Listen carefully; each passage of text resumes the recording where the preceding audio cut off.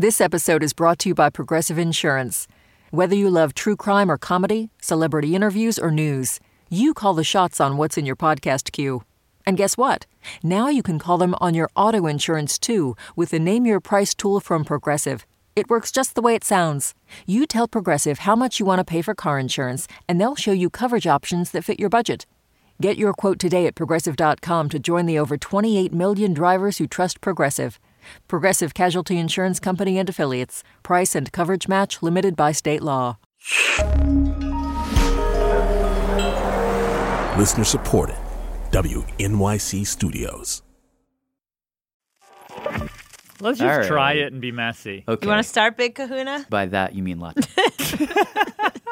Yes, the tallest. I meant the old soul, the old. The old Kahuna? Sure, I can start us off. Hey, everybody, Jad here with Lulu and Latif, and we just wanted to let you know about a thing that just happened. We just launched this thing called The Lab. Not Radio Lab, because that's been around for almost 20 years, but The Lab is a new membership experience from our team. You get a lot of great stuff, including and especially the opportunity to get more access to us, to the show, to all the stuff that we love so much. And you can listen to it ad-free, but then you get more original work. You get bonus content. There's going to be bonus content from Mixtape in the member feed this very week. Secret special extra interviews on the history of the Walkman.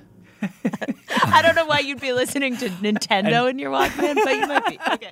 So depending on how generous you're feeling or how much of a peek you want to get behind the scenes, there's swag that you can actually get that is great, that is hot, that is, one is a tote bag, so that, you maybe saw that coming. But it does have a very cool retro, This is Radio Lab, as spoken by me and rendered into a waveform patch on it. I would give it just an aesthetic thumbs up. Yeah, there's swag that you can actually get. To be one of the first to join this new program, go to radiolab.org/join to get the details. And we're also going to make a separate feed of just Jad reading Casper ads for those of you who miss out.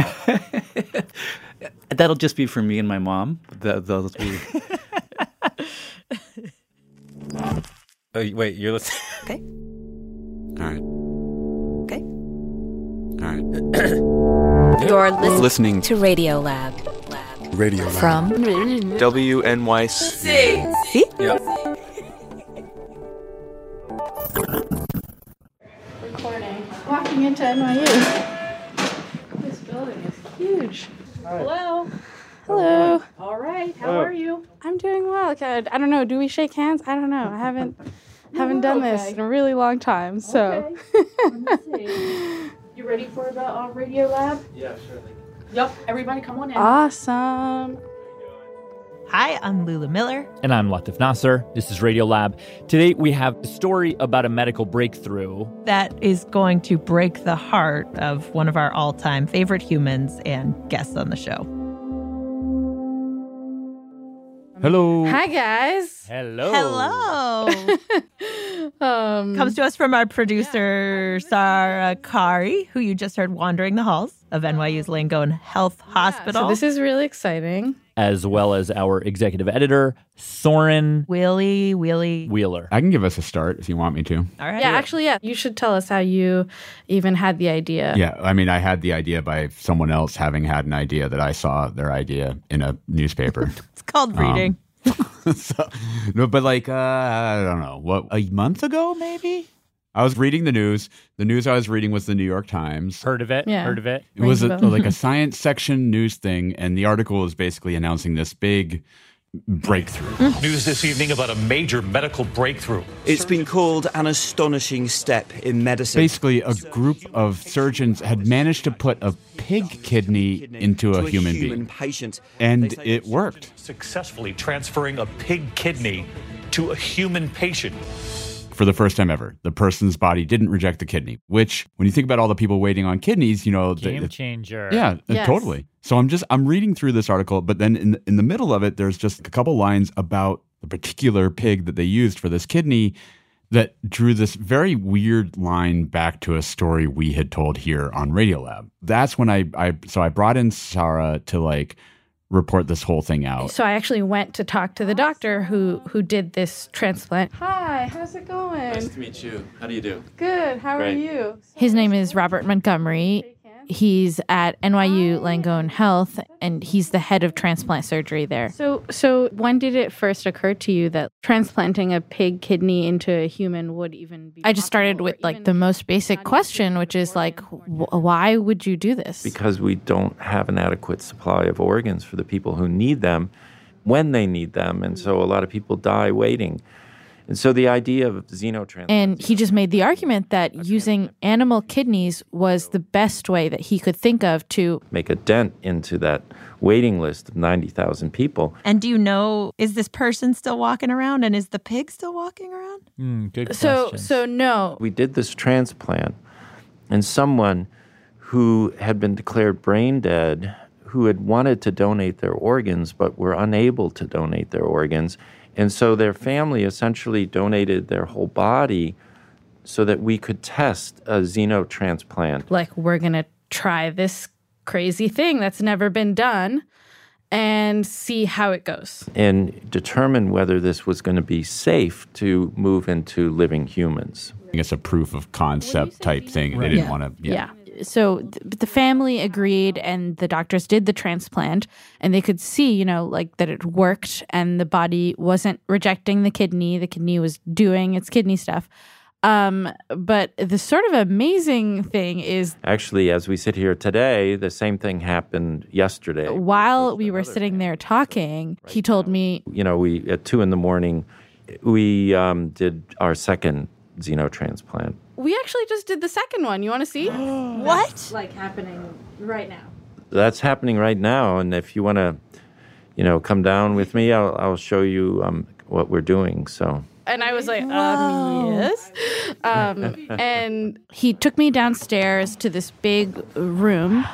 It's like a conference room. Okay. It was totally silent. There was like a window looking into this operating room. Okay, can we walk up to the glass? And you could see just like the jumble of machines and like medical equipment. What are we looking at? All right, so there's a ventilator over here. And in the middle of the room, you could see this person. That's the recipient, the deceased. Lying there on the table, covered by this blue surgical shroud. You can see the patient's body kind of like rising and falling as they breathe. The ventilator, you know. And they actually attached the kidney at the person's thigh because they sort of want to be able to watch it, and they're not worried about the person getting up and walking around. So there's this incision at the thigh, and in that oval incision, you could see the pig kidney kind of like poking out. It was like covered by plastic. And Dr. Montgomery told me that, you know, when a body rejects a kidney, the kidney will literally turn black moments after the blood goes into it from the human. But you could see, like with this one, it was bright pink. And kind of amazingly, just like the first one, within moments, it started to make urine, believe it or not. And so we knew right away that it was working. Wow. See right where it's dripping in? See how fast it's dripping? All that urine is coming out from that kidney. So, you know, this is just the second one that worked. But eventually, Dr. Montgomery and his team want to get to the point where they can do clinical trials on people who are walking around and doing things and living their lives and who would hold on to this kidney. Wow. Allow me to presume that you have two questions, which I think you do, even if you haven't said them yet, which is like, one, why did this never work before? And then two, why are we even telling you this? It's not our usual stick to just pick up a New York Times Science News article and relay that to you. Fair. Which brings me back to that little part of the article that piqued my interest in the beginning, because the pig that they got the kidney from to do this was a very special pig. Normally, pigs and other mammals that aren't primates have a sugar in their body that our bodies don't have, and so we don't like it or see it as foreign, and that's why usually an organ from another animal would get rejected. But this pig had been genetically modified. It had the gene that makes that sugar removed, so it didn't have that sugar, which is part of the reason this worked. And that sugar just so happens to be called alpha-gal. Alpha-gal. Hey, our old friend. There it is. Yeah. There's the Radiolab connection. Our old Exactly. frenemy. Yeah, so here's what we're going to do. For those of you who aren't nodding along with our knowing noises, we're going to play the original Alpha Gal piece. But even if you have heard it, stick around because after the piece, we're going to dig more into this special pig, find out how it connects back to this story in a very particular and almost maybe sort of disturbing way. Cool. All right. Let's do it. Here's the original. Good. Okay. Is your mic on? Yeah. This is making me nervous. Maybe I should get my EpiPen. Are you allergic to radio greatness? Not that I know of. I haven't been really exposed to it yet. Anyway, let's go. Are we rolling? We're good? We're going? We are rolling. Okay. I'm Robert Krulwich. This is Radiolab, and today we're going to begin with a conversation between Dan Pashman, okay, host of a podcast here at WNYC called The Sporkful. It's about food, and Amy Burrell. Amy. Yes. A digital producer here at the station who likes food. And the conversation they had was about something that happened to Amy, which she never expected, certainly didn't want, and yet it could happen to any of us at any time. So years ago, before any of this happened to you, just tell me, what was your relationship with meat? My relationship with meat. Yeah. Well, you know how when you're little and your mom is like, you could have any special dinner for your birthday. My dinner was meatballs. And she was like, except meatballs, they're so hard to make. So it was pot roast. And then Peter Luger, you know Peter Luger is? Famous steakhouse in Brooklyn. Yeah. I used to go there quite often, and I live there, and I have a Peter Luger credit card. So are those hard to get? I don't know how they give them out, but nobody seems to have one. I don't think they give them out anymore. But I mean, I was very into Peter Luger. I was living in Williamsburg, and it opened at like 1 o'clock every day, and you could just walk in at 1. They had an amazing bar. There's no tablecloths on the table. These old German waiters. They bring out your porterhouse for $3. They put a little plate upside down and then put the big platter on top of it so it's tilted and all the juice runs to the end. And then they like have this special double spoon thing that they somehow like scoop juice onto your steak. And oh, so good. And also like the smell of burning fat from a hamburger. What about hot dogs? Oh my God, I love hot dogs so much. When you bite into them and they're like clack and have like a snap. And like having a weenie roast out in the open air is just, it's like oh God, it's so good. Anyway, I was always very into meat. What changed? Oh my God, it was terrible.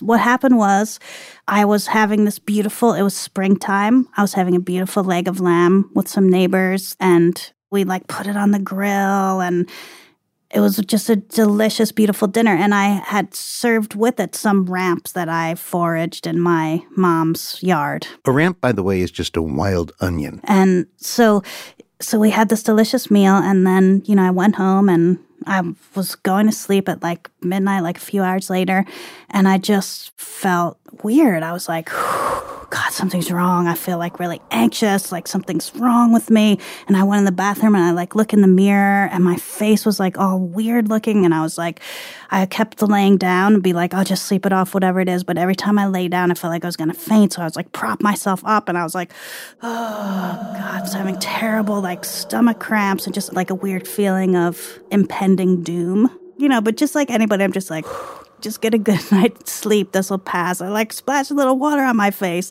I mean, I don't know what made me think this, but I thought like maybe a tiny snail was on one of the ramps that I ate.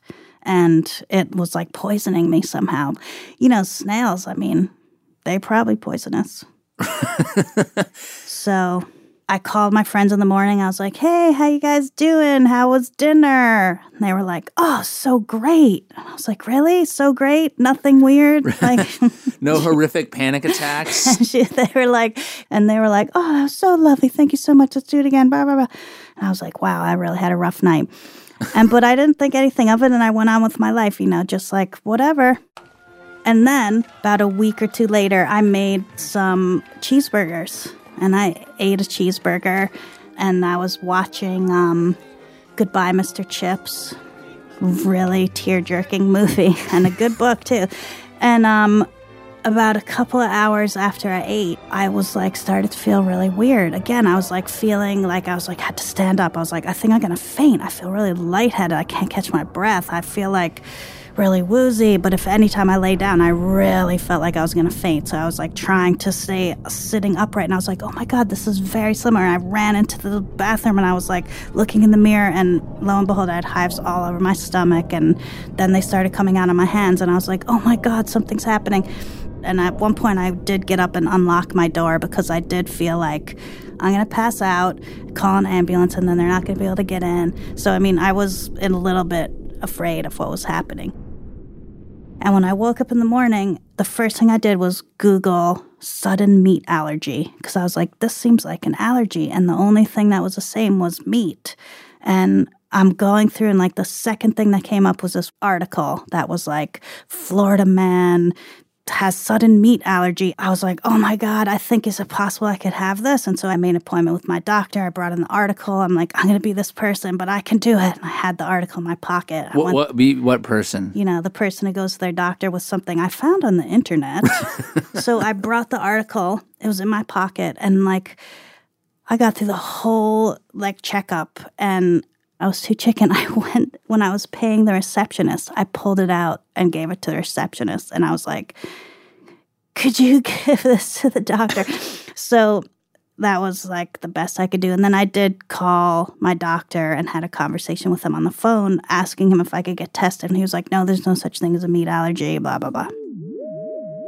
So some people think allergies are just like in your head. Yeah. This is science writer Peter Smith. We got in touch with him after we heard Amy's story because Peter is an investigator of many things, including strange allergies. And people are like, mushrooms hurt them, or they think Wi-Fi hurts them. Yeah, Wi-Fi hurts them. And I don't know. And when our producer Latif Nasser and I got into the studio and we told him about Amy's story, he said, yeah, all right, I know exactly who you need to talk to. Hello. Yeah, hi. Thomas Platts Mills. This is Thomas Platts Mills. That's right. How are you? I'm very well.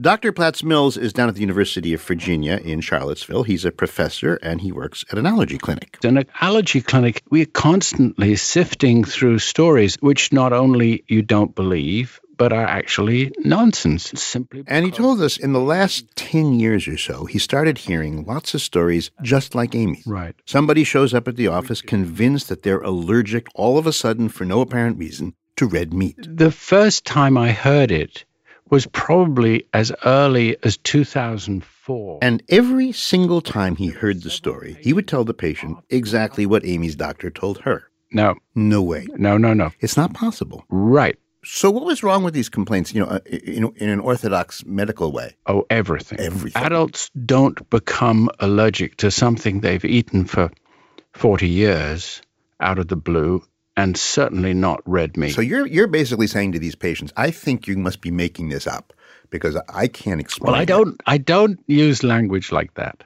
I say they're there. I was trying to give you your inner voice. Oh, you don't want to know what doctors are thinking in their inner voices.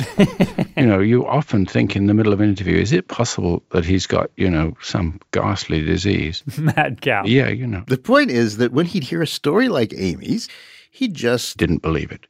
But then everything changed. Thanks, oddly enough, to a cancer drug. This new cancer drug called cetuximab. In New York today, Martha Stewart was indicted on criminal charges relating to... This is the very drug that got Martha Stewart in all that trouble for insider trading. Remember that? I went to jail for 6 months? Yeah. Anyway, very promising, exciting new drug. But then... doctors were giving people this injection, and they would just end up on the floor of the doctor's office. In shock? They would be in anaphylactic shock. Their hearts would start beating faster, they'd get short of breath, they'd get stomach cramps. Their immune system would start to overreact to something new and alien that came in with the drug. Basically a classic allergic reaction. So the mystery lands on Thomas Platts Mills' desk. Yes. So we were asked to look at cetuximab to see if they could figure out what was causing the reaction. And he tests 2 groups of blood, a control sample and then people that have this allergy. And he quickly zeroed in on a particular molecule, a sugar, that was part of the drug. This sugar, galactose alpha-1,3 galactose, or alpha-gal. Alpha-gal? Yeah. As in a particularly great lady? Yeah. Better than the beta or gamma gal? It's like alpha male, but alpha female didn't quite have a ring to it. So they went for It's the alpha gal. Anyway, it seemed like alpha-gal was the culprit. Yeah, and if you'd told me 4 years earlier that there's a whole lot of people out there who are allergic to this sugar, I'd have thought you were smoking, vaping again. Because not only does this sugar alpha-gal show up in the cancer drug, and this is where we get back to Amy, it also shows up in the blood of mammals. All non-primate mammals. So every time you eat lamb or beef, goat, camel, even tripe, or pig's kidneys, you're also eating alpha-gal. So I'm reading this article and it says it's this thing called alpha-galactase or alpha-gal or whatever. So it made no sense that someone like Amy, who'd been eating meat all her life, would suddenly somehow be allergic to alpha-gal. I just was like, this was so stupid. So one day, it's getting to be barbecue season. I usually have a couple of barbecues where I just do a whole pork butt and a brisket and hang out all day doing it. And I was very wanted to do that. And I was like, I'm just going to not eat meat and not even know. So I was like, forget it. My doctor won't test me. I'm going to test myself. So I was going to be very careful. I got a thing of Benadryl. And I was like, I'm not going to do it alone. I'll do it with my mom. My poor mom. And so I went up to my mom's, and she's really into food too. So she was like, oh, this is so exciting. I got 2 porterhouse steaks on sale at Stu's. Wait, did you explain to her what you were testing? Yeah, I did, because I had talked a little bit about it with her. So fire up the grill, do the porterhouse. I even think I Instagrammed it as a joke, ha, ha, ha. This might be the last time you hear from me. But so... we're having a nice summer day, just me and my mom having our steak. I only ate a couple bites because I was slightly nervous. And I was sitting in the grass with my dog and reading a book and trying to think do I feel normal? Which, try it, folks. It's hard to figure out when you start asking yourself, do I feel normal? Does this, am I breathing? Does my stomach hurt? Is something wrong? And I was after a while, I was I feel pretty good. And the neighbor came over and was chatting with us. And it was in the middle of that conversation where I was I kind of feel like I have to go to the bathroom, but maybe I just have to go to the bathroom. So I went to the bathroom and I was sitting there and I was oh God, something feels bad. And then I was oh God, this is not right. Something's wrong. And I went in to get the Benadryl, and I took the Benadryl, and I went on my bed and in the guest room at my mom's, and I was sitting on there, and I was I just don't feel right. Maybe I just take a deep breath. I'll just stand up. Maybe I'll just put my hands over my head like this. Oh, that does feel slightly better, I think. And then I was finally I think we should go to the hospital. And I went outside. I was Mom, I think you have to drive me to the hospital. She was talking to her neighbor, what? Oh my God, honey, what? Oh, let me go change my clothes. Change my clothes. Mom, she's not wearing the hospital level clothes. So I'm okay, hurry up, Mom. Mom, are you ready, Mom? And then I was while she was changing her clothes, I suddenly was oh my God, got my wallet out and my cell phone, and I threw it towards my mom's bedroom door. And I was here's my insurance card. Call an ambulance. And I just hit the floor. Whoa. Eventually, the ambulance arrives, and I got stabilized. I was strapped to the thing. I was in the emergency room they were shooting me full of, I don't know what, epinephrine and adrenaline. And the little 12-year-old emergency room doctor runs in, and he was I looked it up on the internet. Alpha-gal. Fascinating. What? That's terrible. I've never heard of that. Could it be true? Yes, it's true. They're all having this discussion there. Then when I went back to my doctor after that, and I was hey, just get out of the emergency room because they tested me for alpha-gal and I'm allergic to meat.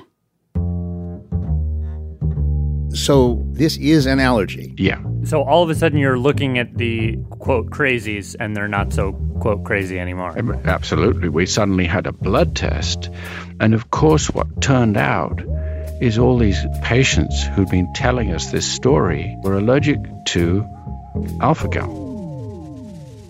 But it's still like a mystery. Right. There are Thomas Platts Mills couldn't figure out why people like Amy, who had lived for 40 years eating porterhouse steaks at Peter Luger's with a credit card, why would she suddenly develop an allergy now? There got to be some kind of trigger. Yes. So we were looking for anything that could explain it. It could be a mold. It could be a nematode. A worm or a fungus. But then he looked again and noticed that all the people who had had bad reactions to the cancer drug, they were in a particular area of the country. It was Virginia, North Carolina, Southern Missouri, Tennessee, Arkansas. No cases in Salt Lake City, no cases in Denver, just smatterings down the west. So he turned to his technician, Jake, and he said, I said, you've got to Google every map you can find and say what matches that area. Creatures or diseases that appear wherever the allergy appears. So Jake starts Googling. And eventually he comes across a map that matches where the cases are very beautifully. The maximum area for Rocky Mountain spotted fever. So he made this little map, and it's like the shaded dark areas of the country are places with Rocky Mountain spotted fever. And then there's like some stars where, you know, this allergy had appeared. Yeah. And they overlap. Ah, very interesting. And then all of a sudden, it clicks. Rocky Mountain spotted fever is a tick-borne disease. This is the distribution of the Lone Star tick. And actually, just a little before this, it turns out an allergist down in Australia, Cheryl Van Noonen. First name Cheryl, Sheryl, Van Noonen, V-A-N, and then N-U-N-E-N. And I'm from the Tick-Induced Allergies Research and Awareness Centre in Sydney, Australia. She says she was now being visited by all kinds of people who claimed suddenly to be allergic to meat. And whenever I take a history, so for example, I'd ask them, was there a family history of rhinitis, eczema, asthma, stinging insect allergy? And they say they've all been bitten by ticks. When we started asking patients, we suddenly heard the stories just out the kazoo. But at this point, Dr. Platts Mills, all he has is a map, some stories, and a hunch. Right. So what does he do? He decides, well, maybe I'll just do this to myself. He does what? He decides to test it on himself. Oh, my God. He sort of like denies that he did it intentionally. I know I had no intention. I mean, I think he also likes to walk and amble and think about things. Right. So he goes for a long walk along the Blue Ridge Mountains. And I knew I wanted to be off trail because I'm actually rather allergic to humans. So he's walking and walking and walking, and along the way, he bumps into a whole bunch of ticks. And if you walk into a nest of those things... Oh my God, this sounds like a nightmare. Yeah, absolutely. I got 200 seed ticks. Oh, boy. And then in November of that year, I was taken out to dinner, and the lamb chops were particularly delicious, and the French wine was delicious. And 6 hours later, I woke up covered in hives. He's got an allergy to red meat. All just because of a tick bite. Tick bite. That's right. We'll bite you right back after this. Radiolab is supported by Betterment. Let's talk about you and your money. You like your free time, you like to relax every now and then, you like to feel totally chill, but your money likes to work. And Betterment is the automated investing and savings app that makes your money hustle. While you're catching up on sleep, your money is up early, earning 11 times the national average in a high-yield cash account. Your money is a multitasker, diversified in expert-built portfolios of low-cost ETFs. And your money is optimized with automated tax-efficient strategies, just like the pros use. Your money is a total workhorse, so you don't have to be, because you've got Betterment, the automated investing and savings app that makes your money hustle. Visit Betterment.com to get started. Learn more about high-yield cash accounts at Betterment.com. Investing involves risk, performance not guaranteed. Cash reserve offered through Betterment LLC and Betterment Securities. Betterment is not a bank. What should I play? I haven't even tried this piano yet. Why don't we play a little bit of a piece that I think you might know?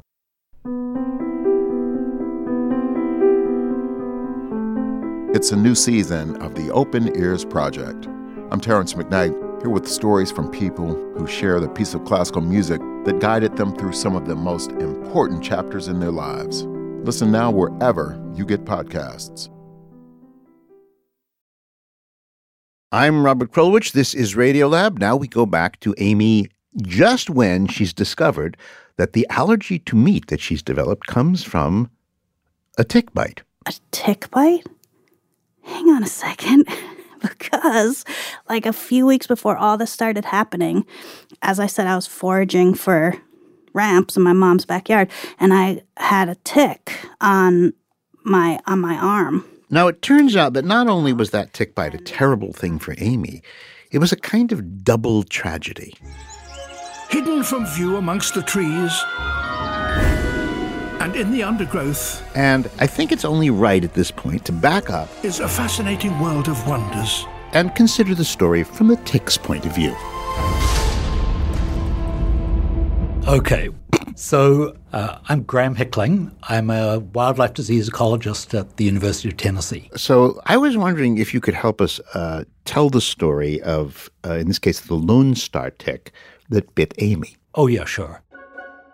So they start off in this little pile of eggs, perhaps a mass of 2,000 eggs, under the leaves. The proud mom who just gave birth. At that point, she's just a kind of a withered husk. Meaning dead. But anyway. A few weeks later, those eggs will hatch, and this mass of 2,000 baby ticks emerge from under the leaves. And could I see them with my naked eye? If you ran into a mass of them all up together, you would feel like you've got a little smudge of dirt, and then the dirt starts walking. And so they'll just climb up, and they'll, potentially all be on the same leaf or the same twig, looking for something to feed on. Now, one teeny little tiny problem for these teeny little tiny ticks is that they dry out. So when they come up from under the leaves, they come up briefly, and then they go back down. Get a little water, come back up, get thirsty, go back down. And rehydrate. So they commute. Exactly. And we refer to the behavior as questing. Oh, questing. So if you were one of these little baby ticks up questing for food. While you're up there, you are essentially Velcro. Because on each one of your little legs, you have little kind of hook-like structures. And so you're flat against the leaf. Sort of sniffing in the air with your two little front legs. That can detect CO2, heat, movement. So let's say one day you're sitting there on your leaf and you pick up the scent of a nearby mouse. Mice are the potato chips of the ecosystem. Everything eats them. Which means you might be about to have your very first meal. So you basically stand up, stretch out all your little legs, and do a tick dance. And so it's kind of interpretive dance-like movements. While you're waiting for that mouse to come just close enough that you can grab onto it. So you're dancing and you're waiting, and you're dancing and you're waiting, and you're dancing and you're waiting, and you're dancing and you're waiting. To be honest, you are probably going to wait your entire life and die unfulfilled because there are 2,000 of you starting off and a stable tick population. There's only going to be 2 of you that survive. Oh, my gosh. So 1,998 little baby ticks are born. And then that's it for them. But let's say that you're one of the lucky ones. And one sunny day, there you are hanging out on your little leaf when you detect 2 incoming mammals. One is a 40-year-old hominid, the other is her dog. So you perk up, you thrust your legs out, wave, do the tick dance, and say that you're waving and you're dancing and you're hoping and you're waving and you're dancing and you're hoping and you're waving and you're dancing and you're hoping, and slowly the dog's getting closer and closer and closer, and you reach out with one of your tiny little limbs so you can grab on and eat and survive. But the reason that tick ended up on me was I slept in bed with my dog naked. I mean, she's always naked, but I was also naked. I mean, that's not gross. Does that sound weird? No. But how do you know that's when it happened? Because I know that, I did a good tick check on myself, and I took a shower and everything, and then in the middle of the night, I woke up with a itching sensation, and I went to the bathroom, and I couldn't really see what was on, like something was on the back of my arm, and it was a tick. So as the tick is biting into Amy, what is it giving Amy that's going to make her allergic to meat? Well, actually, I need to stop you there, Robert. Difficult one, Robert. I don't know the answer to that. That's Peter Smith, and rejoining us is Cheryl Van Noonen, the scientist. It's all up for speculation. We don't really know, but here's the theory. So normally, when you eat a piece of meat, you put alpha-gal in your stomach, and your stomach digests it, and it's in your body, and it's no big deal. But the tick cunningly will drill into you, poke into you, and injects its saliva. We'll call that tick spit. Tick spit into its victims. Straight into its victim's largest organ, the skin. And tick spit has an anti-clotting factor, an anesthetic, anti-inflammatory compounds. And we think the alpha-gal.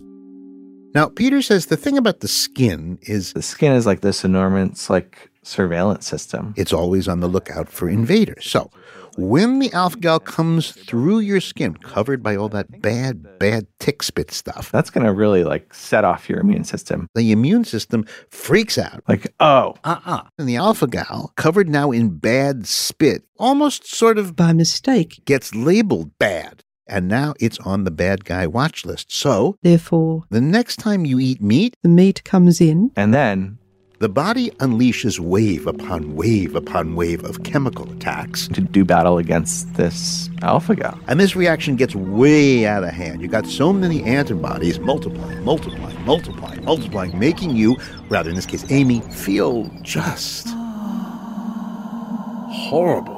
Right. I mean, it's very weird. It sounds like a science fiction movie.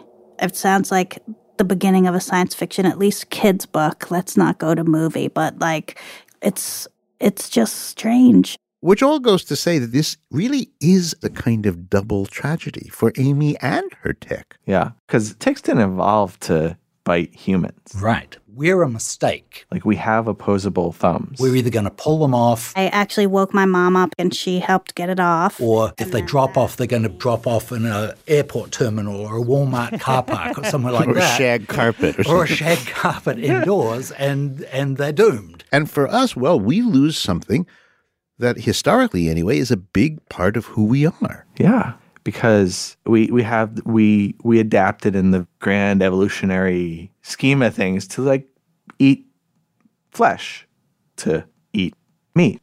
Yeah. Yeah. I mean, I'm actually sitting here picturing a steak, but actually the thing, hot dogs, wrap ramps around a weenie and roast. Yum, that sounds so good. My mouth's watering. Weenies and ramps. Yeah. But I am going to my allergist tomorrow because I did, I was reading about this allergy a lot when I first got it. And I read that for some people, the allergy can fade away.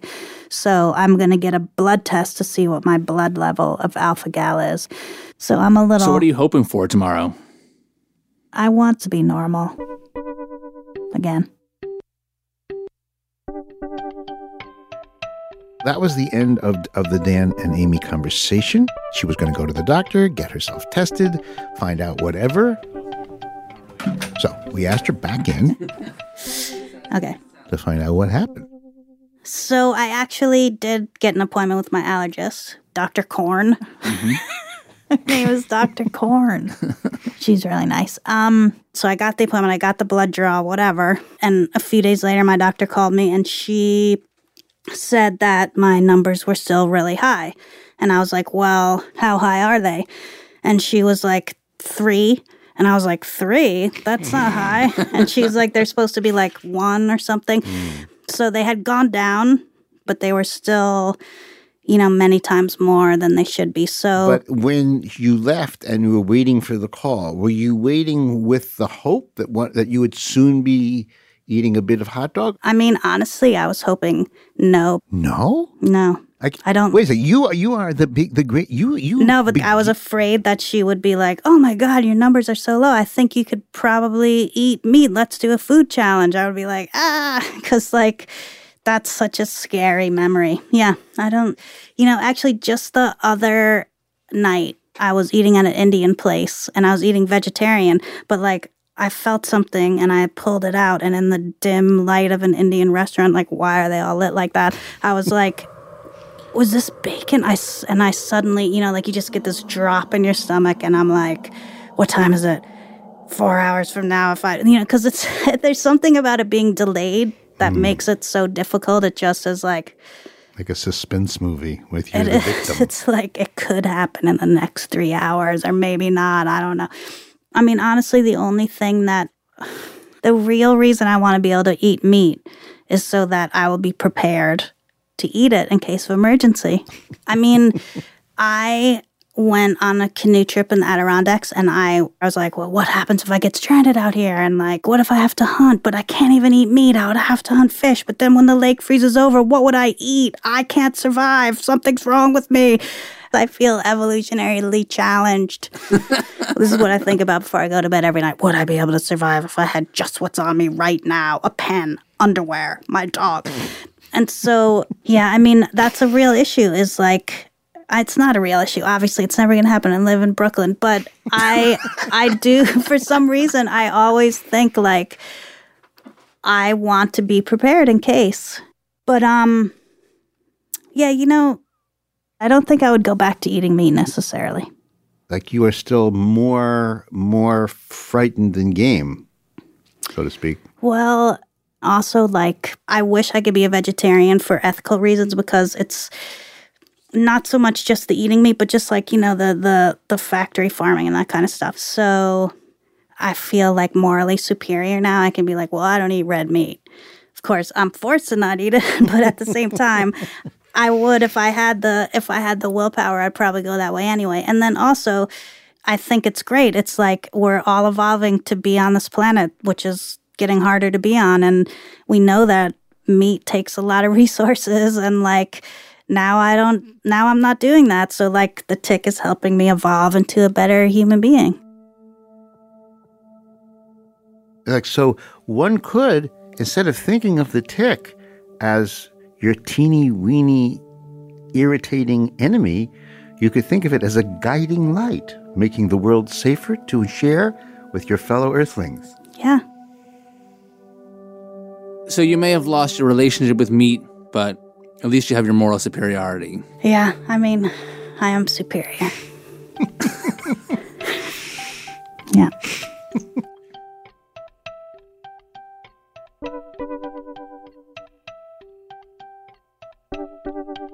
So, huge thanks to Amy Pearl for telling a story which never stopped being scary and wonderful. And to the fellow who brought her into the room, Dan Pashman, whose podcast, The Sporkful, it's all about food in every conceivable way. Like he talks about eating it, preparing it, worrying about it, as you've heard, getting sick from it, getting fat from it, whatever. And you can find his show on iTunes or Stitcher or on the internet at sporkful.com. And this story was produced by Annie McEwen and Matt Kilty with reporting help from Latif Nasser. See you next time. All right, so that was the original piece. We're going to take a quick break now, but when we come back, Sarah and Soren are going to follow the thread from Amy's allergy to this brand new genetically modified pig that can help a human who needs a kidney and also maybe solve Amy's problem. Or maybe make it worse. Stick with us. Radiolab is supported by BetterHelp. Whether it's already 2 a.m. on a fun night out, graduation time, a new year, we can find ourselves wishing we had more time, wondering where it all went. But there's a question. If we were magically given that time back, what would we do with it? Perhaps you'd spend more time with a friend that you've lost touch with, or petting your dog, or just noticing the sweetness of doing nothing.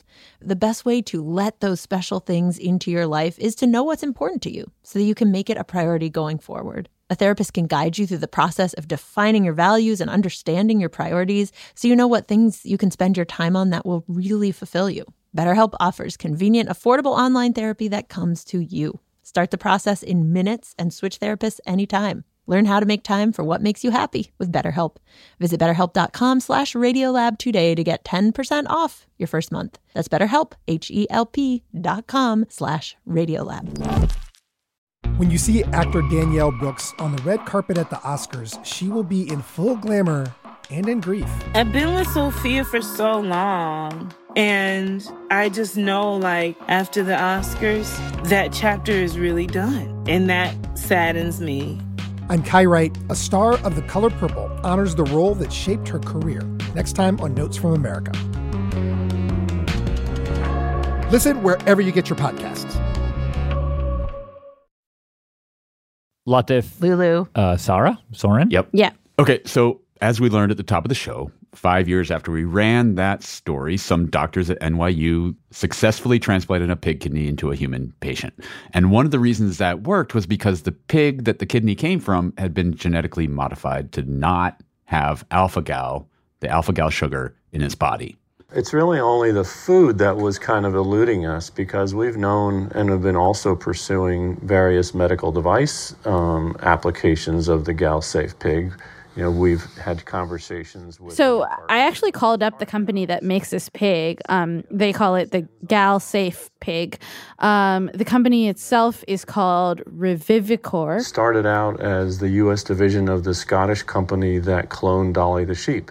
Oh. The UK company that did Dolly the sheep, this is like their sort of like American offshoot. Got it. Yeah. Okay. And from there, we actually cloned the world's first pigs. So anyway, I talked to David Ayers. He's the company's chief scientific officer, and also John Bianchi. Lead product development enterprises at Revivicor, and I also am in charge of regulatory affairs. So at what point, and either of you can take this, at what point did you guys realize, okay, and I just wanted to ask them, like, okay, you made this pig for all of these medical transplant reasons, but did you know about the whole food side of things? I'll take this one, Dave, unless Sure. I'm the poor sap that had to work with the FDA. I shouldn't say that. It was a very collaborative effort with the FDA.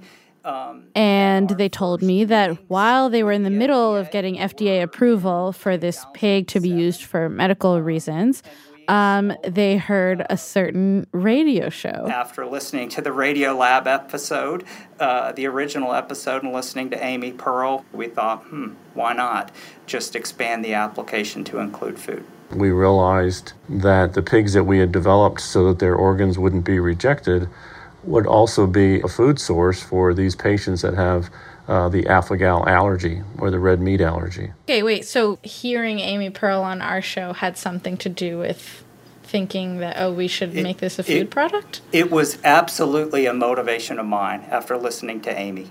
What? Yeah, totally. Yes. So, yeah, now because of Amy Pearl and her story, this pig is now FDA approved for medical devices and things like that, and transplants, but also for food, to use the meat of those pigs to make pork products that, like, people with alpha-gal syndrome can eat. So, of course, we immediately, like, called up Amy Pearl, and we're like, Amy Pearl. Hello. we got something to tell you. Look at this. Oh, no. My God. How do you always have, like, tiny little bundles of cuteness in your life? When we talked to her, she had a couple of really small foster kittens, like, scrambling up and down her shoulders and mewing in the background. Like, I feel a little so we explained to her, you know, the whole deal. There's this pig that doesn't have alpha-gal that's being used for transplants, from which you could make meat that would be safe to eat for people like you, Amy Pearl. Ugh, it's kind of, I feel kind of disgusted because it's been a long time since I've had pork or beef. I've found plenty of delicious things to eat that aren't bacon. And she said that, you know, even if there is now some pork that's totally safe, she still feels sort of the same way she did at the end of the original show, which is that she's kind of just over red meat. I've kind of moved on from it, honestly. And happily, it sounds. Yeah, I feel like it's better for my peace of mind. It's better for my health. It's better for the planet's health. And I feel lucky and happy. It's kind of like...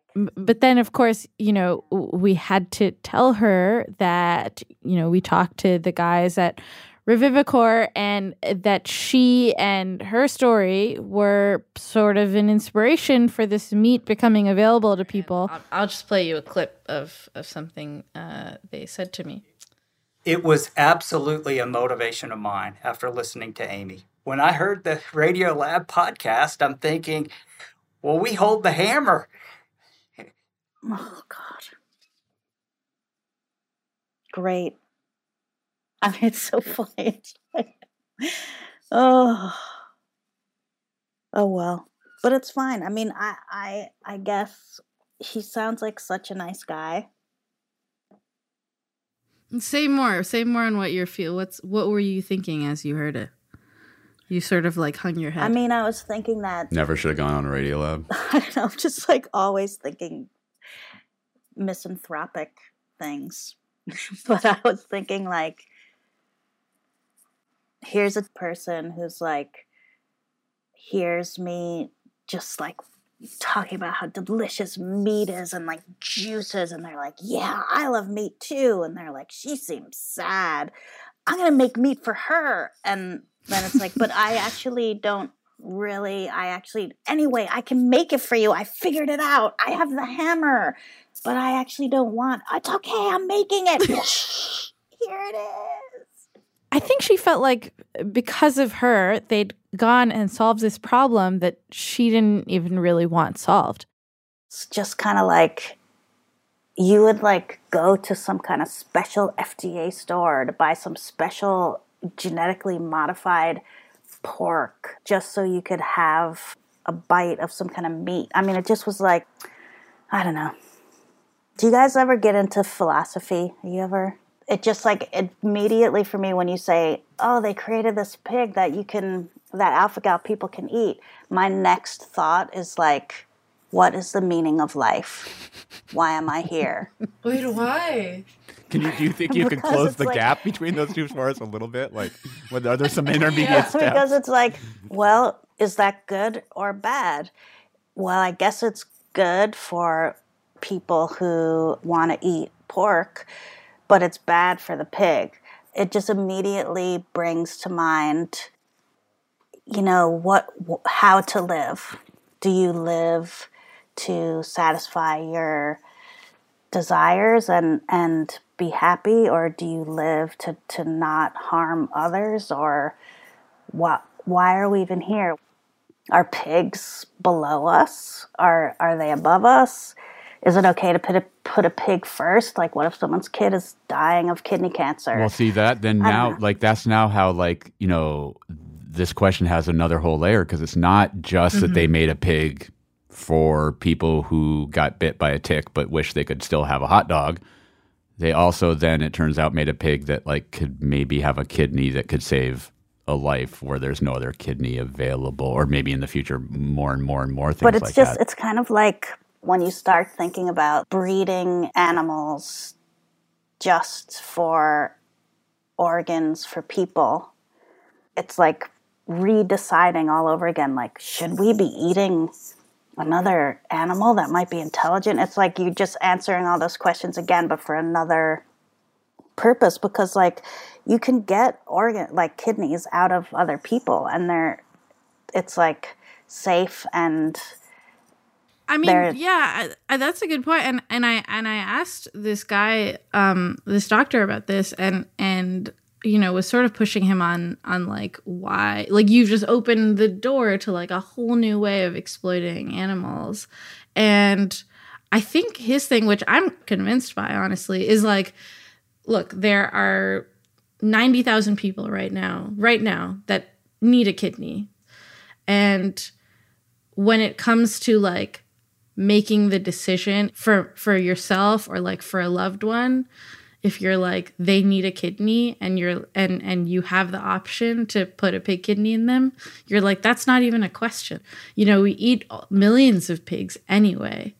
I guess on balance, I feel okay. I mean, I totally agree with you, but why don't they just make a fake kidney?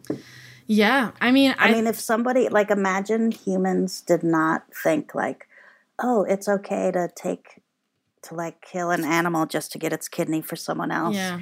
It was like not even something that crossed their mind. We would have invented a plastic kidney by now, probably.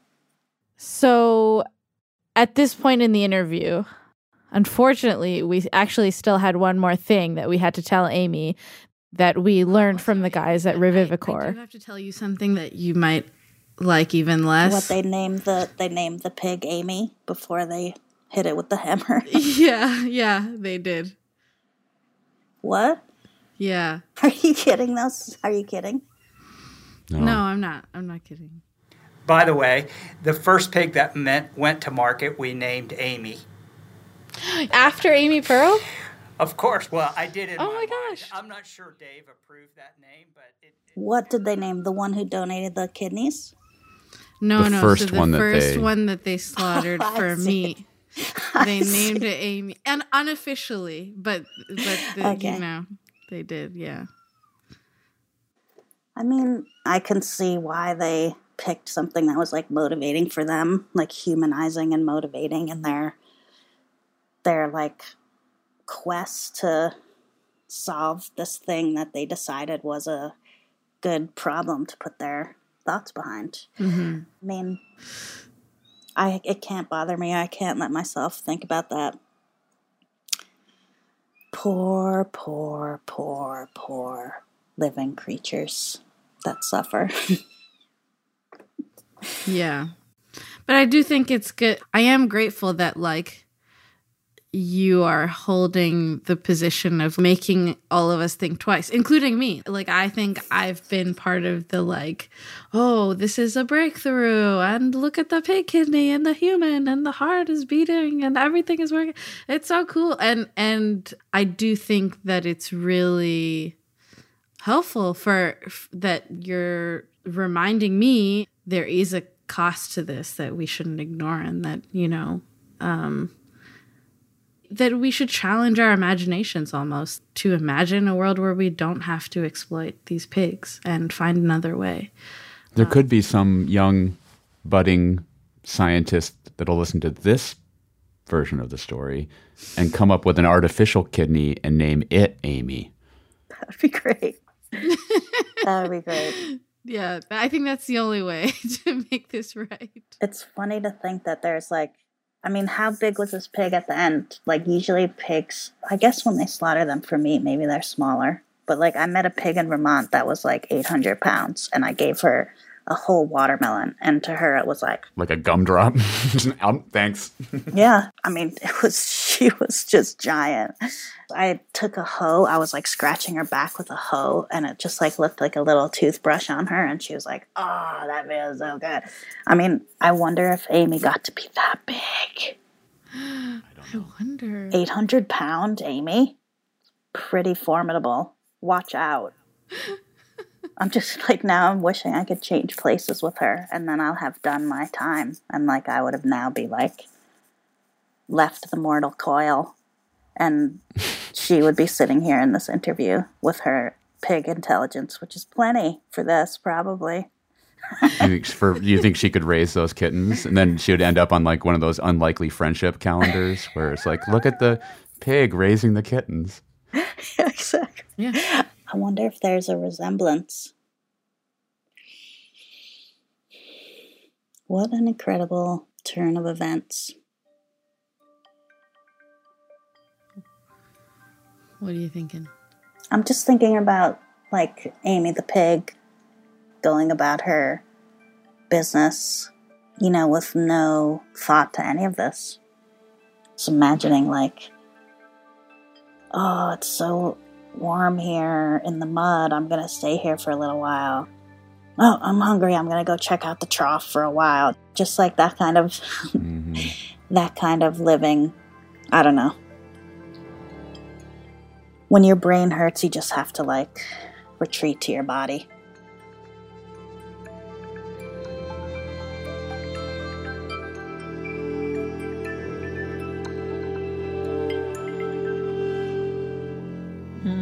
Yeah.